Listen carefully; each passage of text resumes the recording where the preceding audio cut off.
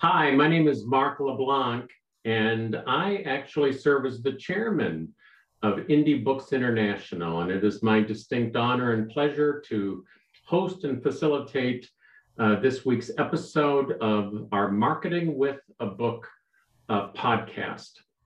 And I'm especially excited today because our guest is Eileen McDarr, a certified speaking professional and a CPAE, which means that she is in the National Speakers Association Hall of Fame, and she's my friend.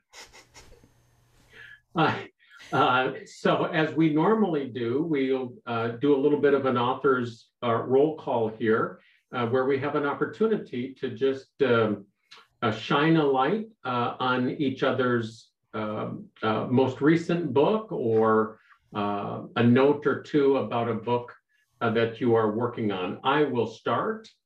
My latest book that came out is Persuade with a Case Acceptance Story, a book for the dental industry, how successful dentists use the power of story to get more referrals and treat more patients. I co-authored that with Henry DeVries and Penny Reed, a dental consultant. And so I'm going to turn it over to David, and then Chris, and then Teresa. Thanks, Mark. Hi, I'm David Goldman, and I wrote the book, The Road to Happiness, How to Get What You Really Want. And it's 9 stories about people who hired me to get what they thought they wanted, and along the way, they got what they really wanted. Thank you, David. Chris. My name is Christopher, or Chris Hodges. My book is Noble Automation Now. And what does that mean? Well, it means how do you innovate, motivate, and transform your business with intelligent automation? And it's an emphasis on how important people are to the technology. I live in Denver, and Henry is currently editing my final manuscript. So I'm pretty excited. Great, thank you, Chris. Teresa, and then Mason. Hello, I'm Dr. Teresa Ashby, and I wrote a book called Better Implementation Now, 8 Ways Strategies Fail and How to Fix Them. Thank you so much. Thank you, Mason, and then Diane. Sure. Hi, Mason Harris. My book, The Chutzpah Advantage. We all have chutzpah. We all make moves that are bold, audacious, and lead to tremendous results. Purpose of my book is to identify the 8 behaviors and characteristics that enable us to turn that into a pattern and a lifestyle, not an occasional behavior. Thank you. Thank you, Mason. And I just got my book today, or not today, late last week. And so I'm looking forward to you and I having a conversation. That'd be great. Thank you. Diane, and then Dr. Carey. Hello, my name is Diane Ployce. My book in process is Important Questions to Ask Before You Buy a Franchise. Ooh. Thank you, Diane. Hi, everyone. And Dr. Carey. Hi, everyone. I'm Dr. Carey, and my book, which I actually just sent Henry back the first round edits on, is Self-Help on the Go, 99 Easy Life Hacks. Oh, nice. I can hardly wait, Carey, for that book. Thanks, Mark. All right. Well, we just, in short, here at Indie Books International, we're a little bit unique in the publishing world. We want people to sell and move more books. But in all candor, it's less about the book and so much more about what your book will lead to.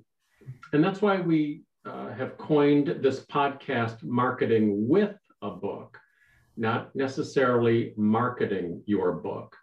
We think while there can be an ROI on your book itself, it's more important that the book become a gateway tool to lead to more keynote speeches, more training assignments, more coaching engagements, more consulting engagements. That's where the real ROI is on the publishing of the book. And so it's not just you should write a book or that you should write your next book. It's more important to Henry and me that you write the right book. And with that, I want to introduce my friend, Eileen McDarr. Eileen McDarr has often been referred to as a merchant of hope. Although she has been, she feels that she's been put on earth for comic relief. And oh, she's funny. She's funny. She's an internationally recognized keynote speaker, a master facilitator, an award-winning author with expertise, deep expertise in resiliency and leadership. Her articles have appeared in countless publications, and 2 of her 8 books have been awarded national recognition. Her latest book, Burnout to Breakthrough, Building Resilience to Refuel, Recharge, and to Reclaim What Matters. In 2021, Global Gurus International, get a load of that, Global, who knew there was such a group called Global Gurus International? It's a lot of syllables.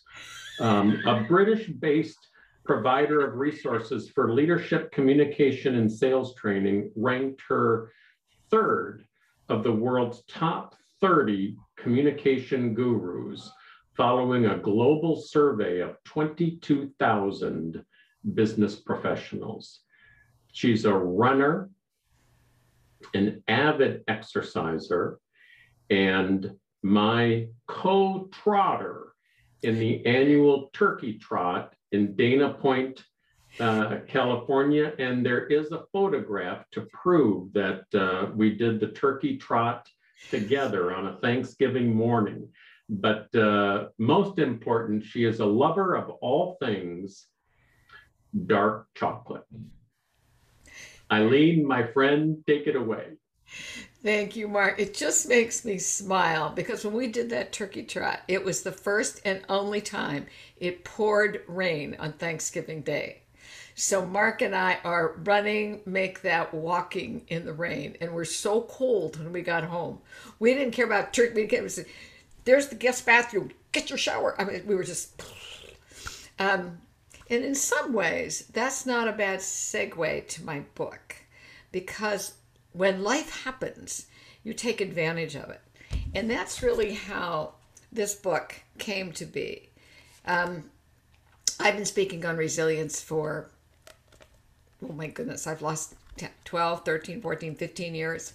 And what's been happening over the last pre-pandemic, so PP, pre-pandemic, not PPE, PP, pre-pandemic, is that when I was asked to speak, resilience was always in the context of burnout. And I have to tell you, when you have 5,000 pharmacists ask for resilience to overcome burnout, and then they stand when the whole thing is over, they're not standing for me. They're standing because they got an idea of something that they could do in a place that seems very undoable. And when that happened, I said, that's it. That's got to be my next book. So this book is actually my 8th book. And that was March. And in May of that year, the World Health Organization declared globally burnout to be an occupational hazard. Now, I will correct the World Health Organization because they left it in the form of organizational hazard. It's a life hazard, because sometimes the organization, the work, is what saves you, because what's making you crazy is what's at home. So what I did with this book was I interviewed some amazing people. And so what you find within this book is a series of case studies. And I track the case studies through the different process that I take people through to how do you build resilience so you can refuel, recharge, and reclaim what matters. The final manuscript was due in December of 2019, turned it in, and we all know what happened in March of 2020. When I went back to my editor with my publisher, I said, "Oh my gosh, this is even bigger than I thought, and I need to write a foreword." He said, "No, you can't. It will date the book," which is interesting. So what I have been called to do is to weave in to this notion of burnout and resilience where we find ourselves in this COVID-19 pandemic, because it's still on, world. So which is why I say when this book came out in August of 2020, it was the best of times. It was the worst of times because you couldn't get before an audience, which normally is what would happen. I have a book and I'm called to speak. That didn't happen. So we've discovered this brand new world of virtual presentations. So let me define resilience for you. Actually, let me backtrack for a second. I think that when we begin to look at our lives, wherever you find yourself, you need to think about a railroad crossing. And at a railroad crossing, what it tells you to do is to stop, look, and listen. And I think that's what we need to do, is to stop. Where the heck am I? Look around. What's going on? And listen. Listen not only with your head, but listen with your heart. And from that, we can begin to say, what is this thing called burnout?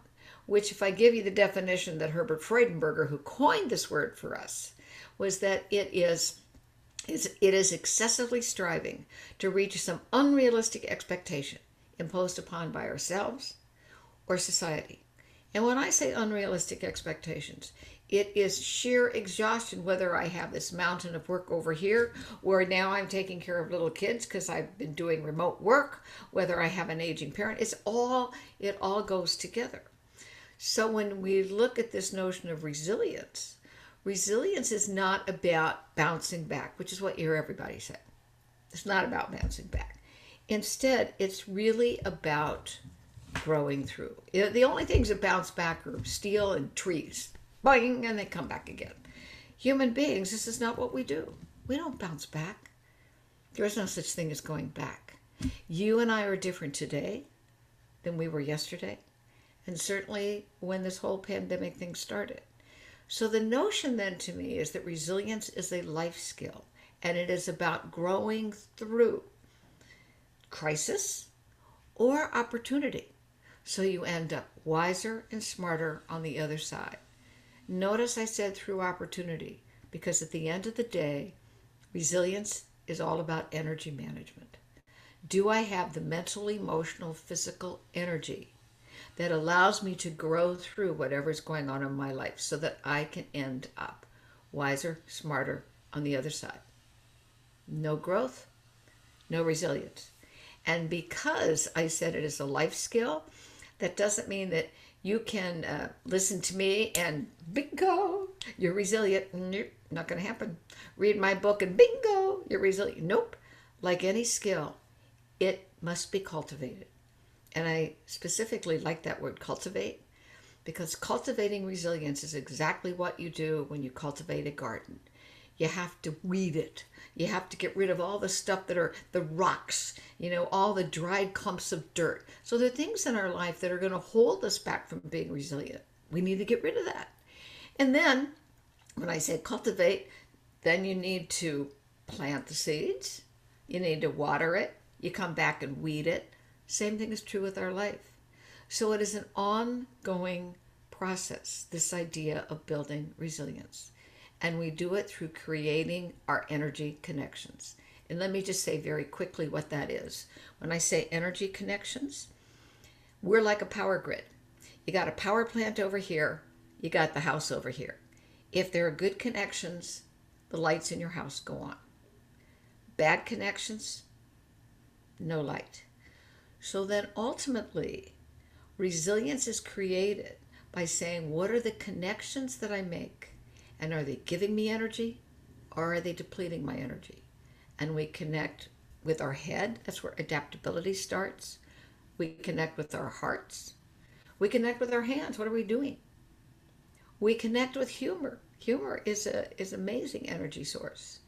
And then the last part is something that I think is really important. You connect you align with why. Why are you here? And I know, Mark, for you and Henry, what's created the success for you and your business is you're very clear about why are you on this earth. And it's not to turn around and make gazillion trillion dollars. It is to really to be of service in the written word that you believe so strongly about, that becomes the spoken word that allows people to create a way to get their message and their life out there. So that's kind of a thumbnail sketch, if I can give you that, about what is in the book and what is it that I'm working on now.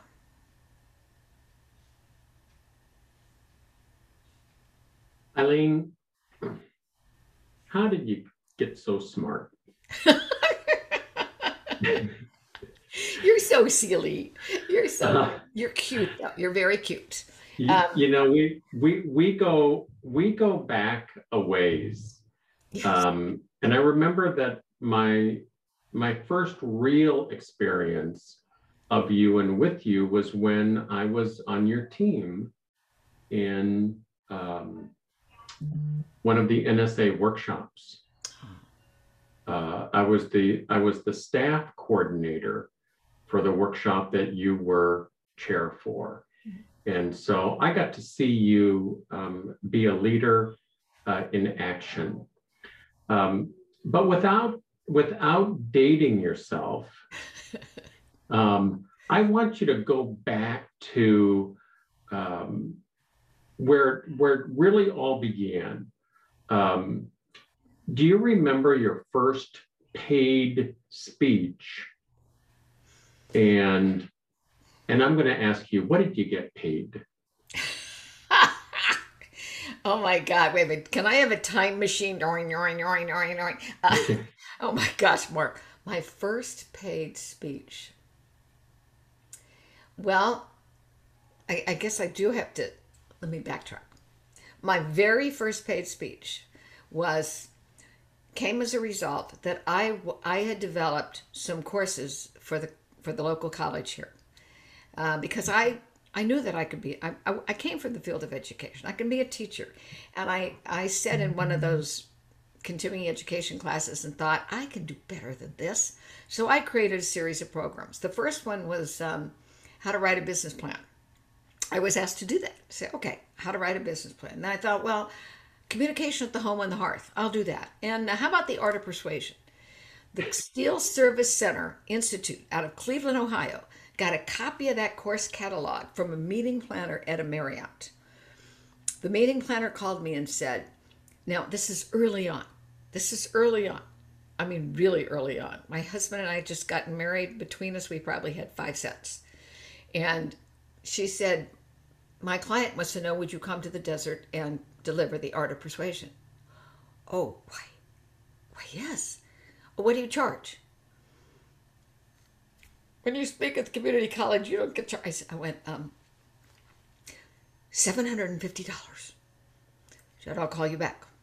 A couple of days later, she calls back. They said, that's fine. Oh my God, $750, and it's going to be like an hour, and oh, geez, thank you, God, very much. And I had enough sense to know, Mark, that I needed to talk to the executive director of the Steel Service Center Institute. In my conversation with this guy, he said, give me the background. Why do you want this? Blah blah blah. He said, and we'll mail you your check for $1,500. Oh, $750. What do you mean $750? Deposit. And I called back the meeting planner at the Marriott, and I said, what's the story? She said, we always mark up outside vendors. 100%? Well, Mark, I learned 2 lessons. Number 1, no one is ever going to say what I am worth other than me. But the second lesson, oh my God, they were willing to pay $1,500 for an hour. Woo! And then I came back a couple times for them. They gave my name to the Copper and Brass Institute, to the blah, blah, blah. And one of a dear friend said, you need to come to the National Speakers Association. I said, what's that? She said, Eileen, this is a business. Get out of here. Yes, it is a business. And that's really was my first paid engagement. Eileen, did you, I'm assuming that your first of 8 books then came shortly after that, or within a year or 2 or 3? What was your first book? My first book is titled Work for a Living and Still Be Free to Live.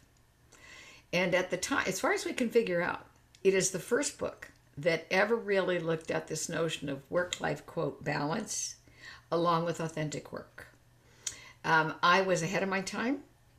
It was through Prentice Hall. I got the title by sitting in a seminar that a colleague asked me to sit in, and we were supposed to cut things out of a magazine. And I'd been collecting stories of people who were making choices in their life.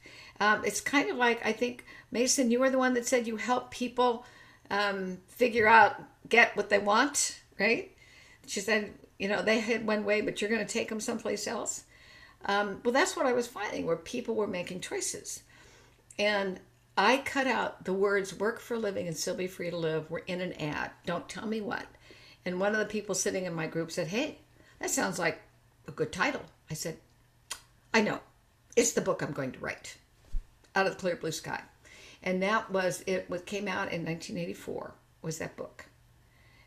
It did terrible because at the time it was coming off the press. Prentice Hall was bought by Simon & Schuster, and they closed the division my book was through and fired everybody. So it was the moral equivalent of being pregnant and they blew up the hospital and shoot the doctors. And you got to find your baby in there somewhere. But that was the first book.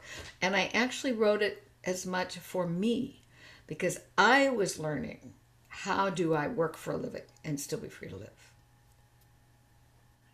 I'm going to ask you a question I don't think we've ever asked on this podcast before. And that is, what was your confidence level as a writer? What I find is that just because you're a good speaker doesn't mean you're going to be a good writer. Just because you're a good writer doesn't mean you're going to be a good consultant.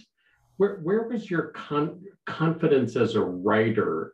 How was it in the early days? I come from a literary family. One of my earliest memories is I have a twin brother, and our sister is 3 years younger than we are. And I can remember sitting on either side of Mom, pregnant tummy with Susan, reading Saggy Baggy Elephant. We grew up reading, but we also grew up writing. And I've always written. I never had a problem when I was in school. English was always my favorite subject. So it never occurred to me, Mark, that I couldn't write. I was in the journalism class in high school. And so I didn't know quite how to do a book, but I figured I would figure it out. And I didn't have anybody to help me, but I read so much, I thought, well, I can do this. I don't know if that answers your question. Oh, it answers my question perfectly. And since you mentioned her, I'd like to just stop for a moment and pay respect to your mother, whom I knew. And I'd love for you to just take a moment and tell us about her. Now, you're going to make me cry when you do this, Mark, because I miss her a lot. My mom was my hero. She was one of 3 women in med school in the 1930s. She wanted to fly, so she went in with 3 guys out of York, Pennsylvania, and they bought a plane. And then it was World War II. All the able-bodied pilots were needed to fly combat missions in the European and the Pacific theaters. But if all the male pilots went away, who's going to do the domestic military flying? That was the question. And what was created out of that was the Women's Air Force Service Pilots, or WASP. The call went out to any woman who wanted to fly for the military. They had to do the same thing the Air Force cadets had to do, with one exception. They had to already have a pilot's license. Male cadets did not. They went to an air base, they were trained, and before they were disbanded, those women, Mother was one of 1,076 women who earned the same silver wings as the Air Force cadets. Before they were disbanded, they would have flown 60 million air miles of domestic wartime duty, flying every plane in the U.S. arsenal. It wasn't without hazard. 38 of them died in the course of duty. But because Congress refused to give them the official military status that had been promised, there were no benefits. And Mom says in at least in one case, they passed the hat to send the body home to the parents. And women then were not allowed back in the cockpits of military planes again for 30 years. But Mom never gave up. I can remember as kids, she'd take us to an air base. I knew that a sock was not something that went on your foot. It was what showed where the direction of the wind went, And she'd say, see the sock? See the sock? And even in her later years when I brought her out here, and she loved to play the piano, by the way. She played the piano for Mark and his buddies when they'd come up. She had a could play anything by ear, and you would say, Mom, it's too high, instantly transpose. But if we had her sitting outside in her wheelchair, she could see and hear before any of us if a plane was flying over, and she'd go, lucky stiff. Remember that, Mark? I do. Thank you for asking about Mom. You're very welcome. I just wanted to take a moment to honor her and your memory of her, and I know how much of a hero that she was for you. Eileen, how did you seem to maybe be, I know why you're a global guru. You seem to be the one person maybe in the world that should benefit by a pandemic and everything that has gone on. Would you be willing to just share a bit about your business and how you made it through the pandemic? And I know that we're still going through it because I know that you shifted gears very quickly and you did a lot of what I call showcase type work to be of good service. Would you share with us a little bit about that? Yes. Now, let me give the backstory before we got to the pandemic. And it really does have to do with Mom. I cared for Mom for the last 6 years of her life. I had her 2 miles up the road from me. She went through assisted living, skilled nursing, memory care.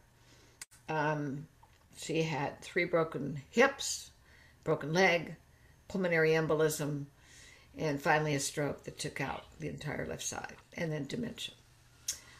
My business, Mark, and all of you just went, and it was fine.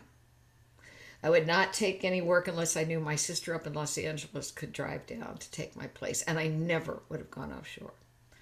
Well, when you have that kind, 6 years of down, it's really difficult to get back. And for me, Mark, it's been a struggle. And I think this book helps. The one that preceded this is Your Resiliency GPS, which is your growth potential strategy. They've all helped, but I must say those 6 years of staying really out of the marketplace, I never marketed. I just took whatever came in the door. I wouldn't do it any differently, but your business will take a huge hit, and mine did. So what I've discovered, and going through the pandemic, first off, all of a sudden God and everybody is talking about resiliency.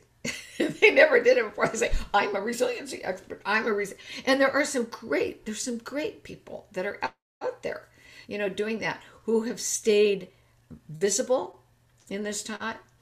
So I would love to tell you that I've got so much work I can't even see straight. That's not so. It's, this book, I do a blog, I do an e-zine, I do things like this, the podcast, the video cast. I did a program today for a company that crafts musical tours for student groups. And so what the position that I've taken is, if it matches what I care about, which is healthcare, women, and teachers, then if they don't have the money, we can figure it out. It all works. It'll all come back.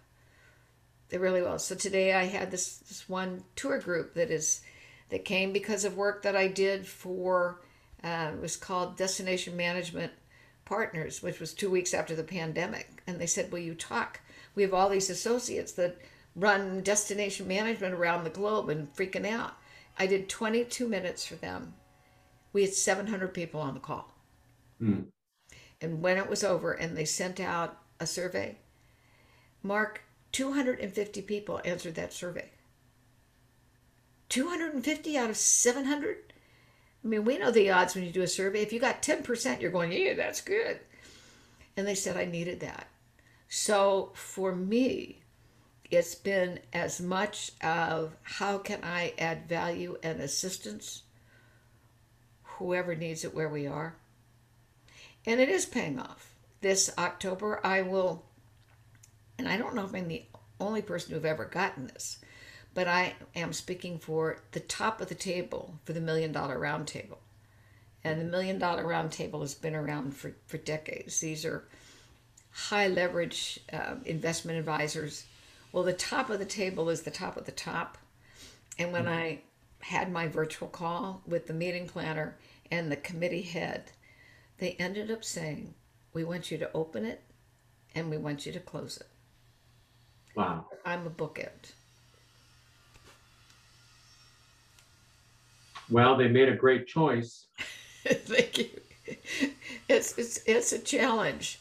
For those of you who are listening who speak, and remember, this is like the middle of October when I'm going to do this. I had to have a script and the slide deck to them by July 7th. I can make no changes after August 1st. That's real. And I said, why? And it's because it's global and their interpreters have to have it. So for the first time ever, I'm going to have to pretty much memorize a script, which is not something I do. But that's all right. Eileen, we're not done yet, but I guess I just want to stop and just take a moment to thank you for the good work that you are called and compelled to do. And you are a shining example and role model for how many of us would like to show up and be in the world. You mentioned that you blog, and you mentioned that you have a newsletter or an e-zine. Is it possible for, and I don't mean to put you on the spot, but do you have anything for our viewers today? We want gifts. I do. I have a Ginsu knife. It chops, it does it. No, I don't have that. I couldn't resist that. No, if you will go to my website, and they'll give you the link. I think Suzanne's got the link for you. Just sign up for my e-zine. It comes out once a month. It is very short. It is very targeted. And when you do that, you will get an excerpt from my book. Plus, you will get the entire ebook of Talk Ain't Cheap, It's Priceless, Connecting in a Disconnected World.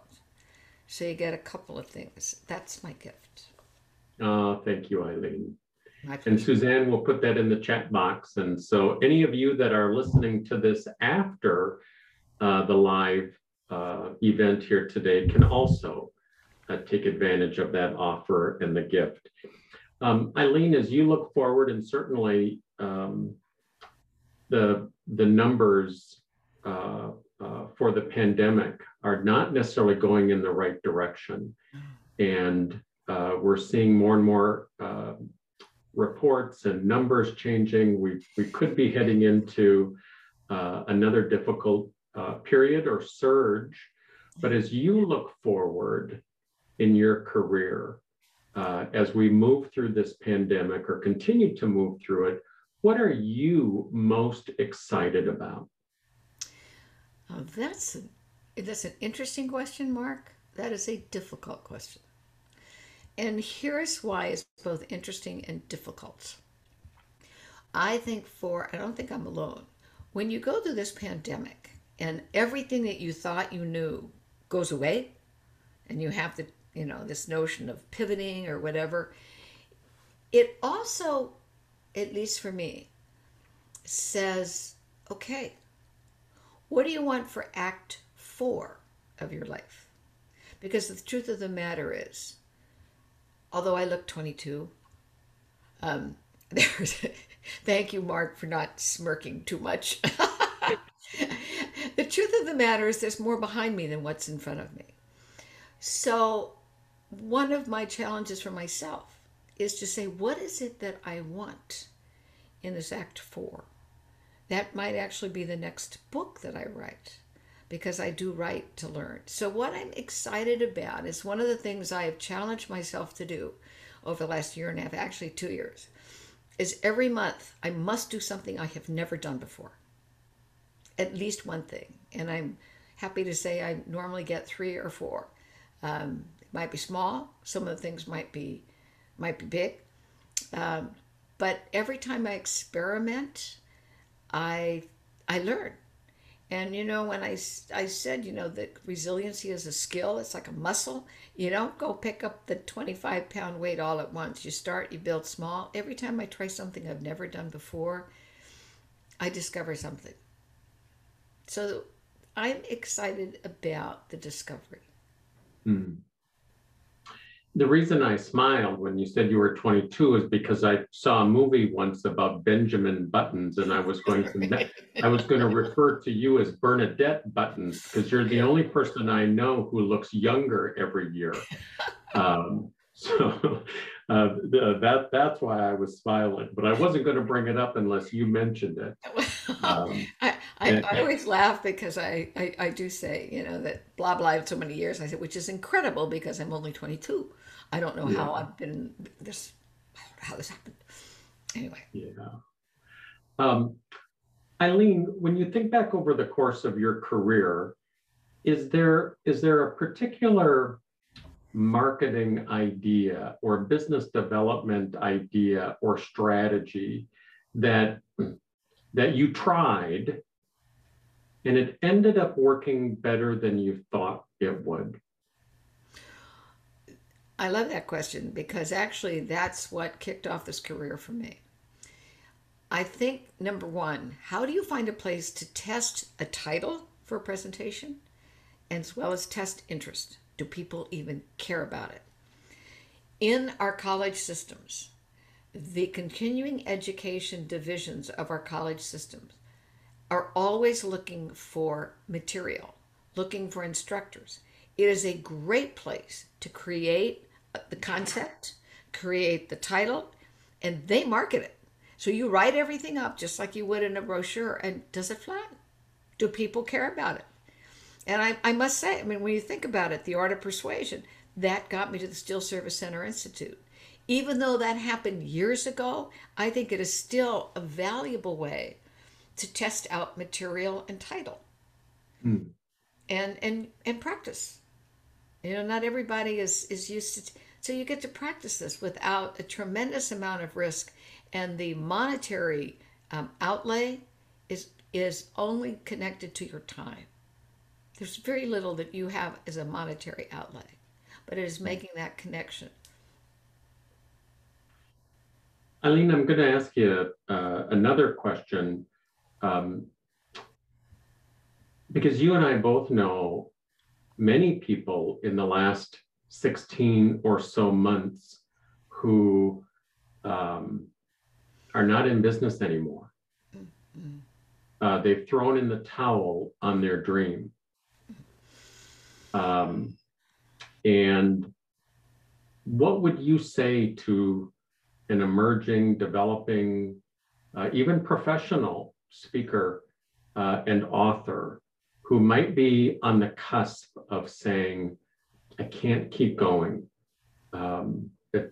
Maybe I'm not supposed to do this. Maybe I need to throw in the towel on this career. I guess my first question to that individual was, how would you feel if you did that? What would you walk away from? Is there another way you could craft that dream that would allow you to test the water without swimming across the English Channel. And I think that's a valid thing. Also, again, how can you partner perchance with another colleague?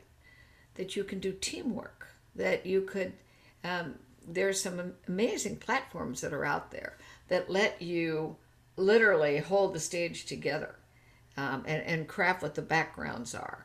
And then from a very practical standpoint, you really need to look at how much do you really need to bring in? Because if we're saying, I need to bring in, $150,000 a year, that might be unrealistic.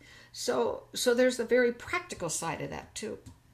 And I think one of the things, Mark, and it's the fault of many of us in the National Speakers Association, we've made this look like easy money. It's not. It's not at all. And there is a tremendous amount of work. I've often said to my husband, I've never worked so hard for no money in my life. Because you constantly, you're looking at your website, you're looking at, the videos that you have, the things that you're putting at, you like this, you don't like that. My website has been through, I can't tell you how many iterations. I like what we have now, but it's taken a long time to get where I think it reflects me. And that's the other part, is whatever you're going to do, you must be true to yourself. What you see on my website is what you get. It ain't no different. As I am here is as I am there. So you got to be comfortable in your own skin. Don't look at some of those people who make it look so easy. Also, some of those people that, while they might be doing financially well, I have to say I know that some of them, they're not the same people when they get off of the platform or they turn the camera off. I'd rather be true to myself. Thank you, Eileen. And if you could go back to the very first day that you felt as if you were full-time as a speaker and writer or trainer, it's like this is it. This is the dividing day in the sand. I'm going for it. Knowing what you know now, what advice would you give your younger self? Well, well, remember, I didn't know this was a job. I mean, I fell into this. It was just, I think I would tell my younger self, risk more, put yourself out more. And I would also tell my younger self, don't let the few evaluations that say you're the worst thing since sliced bread, don't let that discourage you, because it's really easy. And it took me a long time, Mark, to be able to realize that there might be 3 people who hated everything that I did, but there were 303 who got something out of it. We have a tendency to look at all that says is right. Now, it doesn't mean it's not valid, some valid input that you might want to pay attention to, but I have beaten myself up for the 3 people that say she should never step foot in this place again. It's, oh my God, I tried so hard. The other thing, I think, as a way of encouragement, is relish what the people that come up to you when we ever get to see each other in real life and say to you. Sometimes you won't hear anything, but there'll be one person that comes up and says, oh, let me tell you what this meant to me. And I've always said, then I came for you. So pay attention to the people who have the courage to come up and say whatever you did, what it meant to them. And it could be that it appears in a chat right now, since we're in this hybrid world. Eileen, what an honor to have you with us and to grace our podcast here today. Thank you. And once more, thank you for the good work that you are called and compelled to do. And if everyone would just give her our virtual round of applause, we would all really. Here's to you guys. There's, yeah. I now know a whole bunch of books I got to go buy and read as soon as they're out there, you know. And, you know, Mark, do I get to say something to you about you? Possibly. So when Mark says we go back a long way, I used to babysit. No, I didn't babysit. That made that up. That's not true. That's not true. But you have grown and developed, and talk about someone who has come into his own in a way that is so powerful, so personal, and allowed yourself to be present to so many people to help them as they grow their business and their careers. It's been breathtaking to watch. So I want to acknowledge you, and you too, Henry. You know, you guys became partners in this. Let's talk about good work. This is good work. So on behalf of all the people who you have helped and the people who you will help, thank you. Thank you, Eileen. And that's it. It's a wrap.